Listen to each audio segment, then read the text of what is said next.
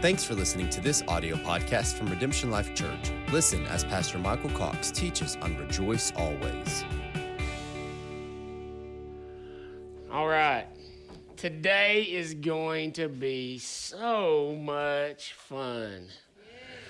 We've been looking at 1 Thessalonians chapter 5, 16 and 18 through 18 for the last few weeks. Kind of done them in reverse order and everything. Verse 18, give thanks. Verse 17, pray without ceasing. Verse 16, rejoice always. So today we're going to end this series with rejoicing always. Rejoicing always. Now it's tricky, a lot of words in the Bible mean different stuff than they actually mean. Okay? Because it's translation, lost in translation. But do you know what always means in the Bible? It's just one of those words that just translates really well. It just means always, okay? And so rejoice means always means always. Now the rejoice word is awesome. There's a lot of words in Hebrew, which is the Old Testament, and in Greek that are rejoice, and all those are really fun words. One of the words for rejoice is frolic, like a calf out of the chute. Frolic like a calf out of the chute. All right? So, always frolic like a calf out of the chute.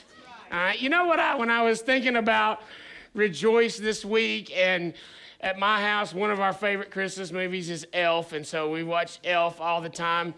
And that's what I think about when I think about rejoicing always, okay? And I've told you guys, I just want to be crazy. I want the world to think I'm dumb sometime because I have so much faith and joy in Christ that it just doesn't make sense. And they say, I want people to look at me and say, bless his heart.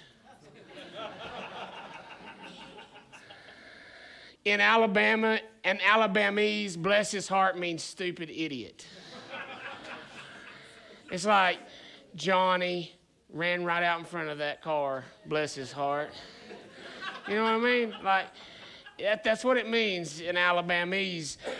And so, but I want the world to be looking at me saying, bless his heart. He doesn't know any better. Until one day, they're like, bless my heart. Where's he at? So I can find out what he was talking about. Because everything that I thought he was crazy about, I've found out that what I thought was right has not worked out, right? And so I want the world, but if we're just like the world, then who do they come to when they find out that they were actually the ones that were ignorant? If we're all ignorant together, we're blissfully falling off the cliff together. Somebody for a season has to be crazy. We're so afraid of being crazy for a season, so we conform ourselves to think like the world, and then we're all in the same boat. The word says we used to all be in the same boat. We were supposed to get out of that boat, right? We're supposed to be the crazy people walking on the water outside the boat, that they're saying, bless his heart. He doesn't know that that water is deep, right? And then when their boat starts sinking, they're like, bless our hearts. It would be really good right now if we knew we could walk on water, right? Because all the boats in our culture and all our society, they have holes in them, don't they? And there's joy in them for a season, but we know the truth that lasts forever, that never changes. And so I want to be crazy for a little while. I want the world to be like, what is wrong with him? He's dressed like an elf. He thinks he came from the North Pole. He puts syrup on his spaghetti.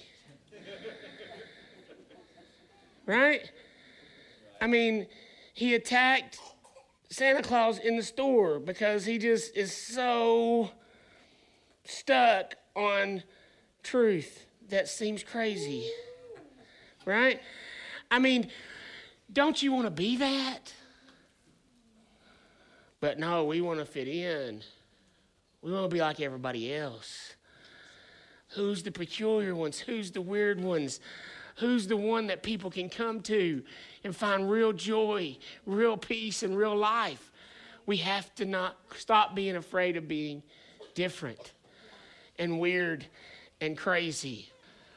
But when we start talking about looking weird, I want to look weird. I was talking with somebody this week about, remember the time when you were in love with the correction of the Father. And you were so pliable, and that was your favorite thing when he would point out something to you. And you would love for him to correct you. And that's what happens when you've got a transformed mind and you're pursuing the heart of the Father. Conformed thinking is resistant to correction because it challenges your thought processes that you've come so fond of because they are self-gratifying and self-preserving. Can we get to the sermon now? So, in the Passion Translation, verse 16, where we're at today, rejoice always. Let joy be your continual feast. Let joy be your continual feast. Look at Philippians 3:1. My beloved ones, don't ever limit your joy or fail to rejoice in the wonderful experience of knowing our Lord Jesus. Don't ever limit your joy. Who limits your joy? You limit your joy. Philippians 4, rejoice in the Lord always. And again I say, rejoice.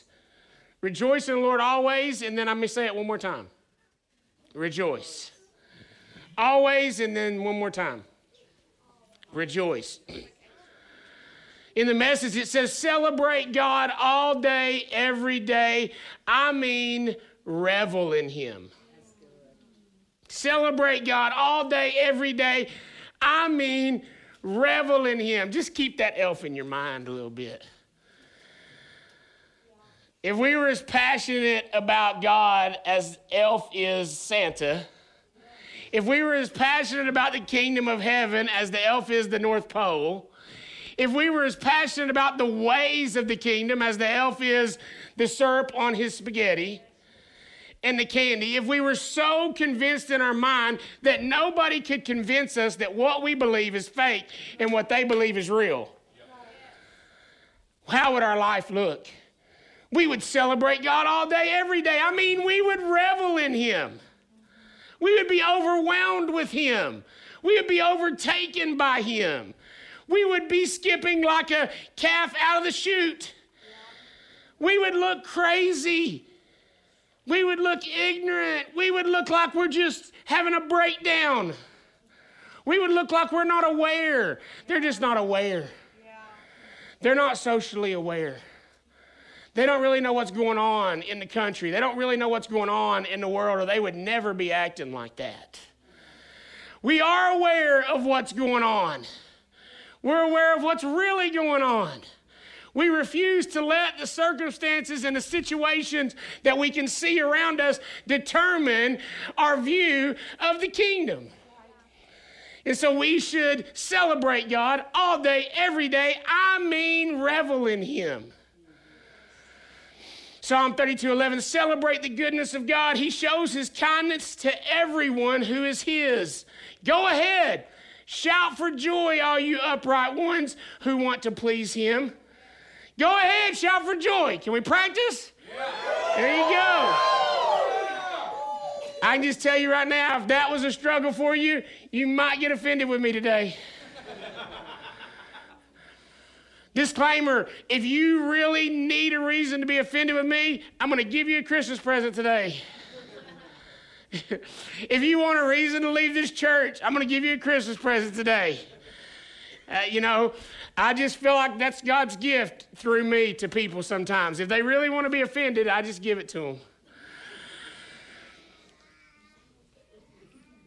Psalms 126, 1 through 3, this should be our reality. It seemed like a dream, too good to be true. When God returns Zion's exiles, this should be our life. We laughed, we sang, we couldn't believe our good fortune. We were the talk of the nations. We were the talk of the nations. I can't wait till the people, the followers of God, that's the most prestigious place in our culture. When you go into a workplace and they say, hey, man, we've got 4 people that have applied for this job with a Harvard degree. We've got people that have got this degree. We've got people that got this degree. But they specifically want to put on their application, if you're a follower of Christ, because they've come to learn that that is the most telling factor about whether or not you're going to be someone who's going to bring increase to their business.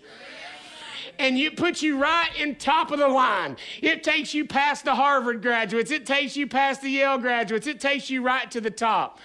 Because our culture begins to recognize when we really become followers of Christ, we will live with that type of prestige, I believe. We'll go from being crazy to being sought after.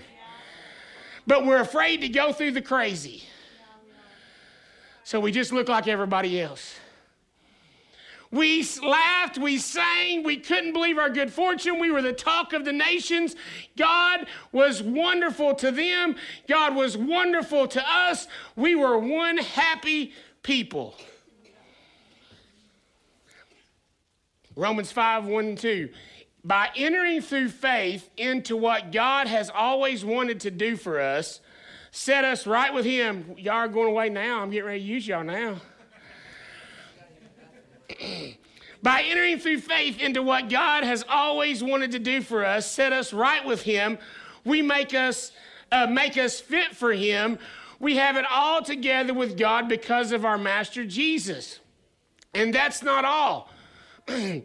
We throw open our doors to God and discover at the same moment that he has already thrown open his door to us. We find, this is my favorite part, these 2 passages. The one I just read, it seemed like a dream, too good to be true. These are core passages of my life since I stumbled upon them. I believe God has a life for me that seems too good to be true, that I have to pinch myself to make sure I'm not dreaming. And then we throw open the doors to God and discover at the same moment he's already thrown open his door to us. And here it is. We find ourselves standing where we always hoped we might stand. Out in the wide open spaces of God's grace and glory, standing tall and shouting our praise. If God is so good and his intentions for us are so good that we would think we were dreaming. And really, when we go to open our door for him, he knocks and we're going to open our door. But when we open the door, we find that he's already thrown his door wide open to us. And we find ourselves standing where we always hoped we would stand. Who in here has a hope that you're going to stand somewhere in an area of your life and you haven't seen it come about yet, and you know that you are going to be standing where you always hoped you would stand because of what he's done for you? That's why we rejoice always. It's not about our current situation. It's about the promise that we believe and we hold to, and we believe it like it's a reality. Faith is the substance of things hoped for and the evidence of things not seen. You will stand where you always hoped you would stand. You will see what you always hoped you would see. That's enough to rejoice always. Everybody has a bag under your seat today. We're going to have a little fun now. Thanks for listening to this audio podcast from Redemption Life Church. Be sure to stay connected with us on Facebook, Instagram, and Twitter at Redemption Life.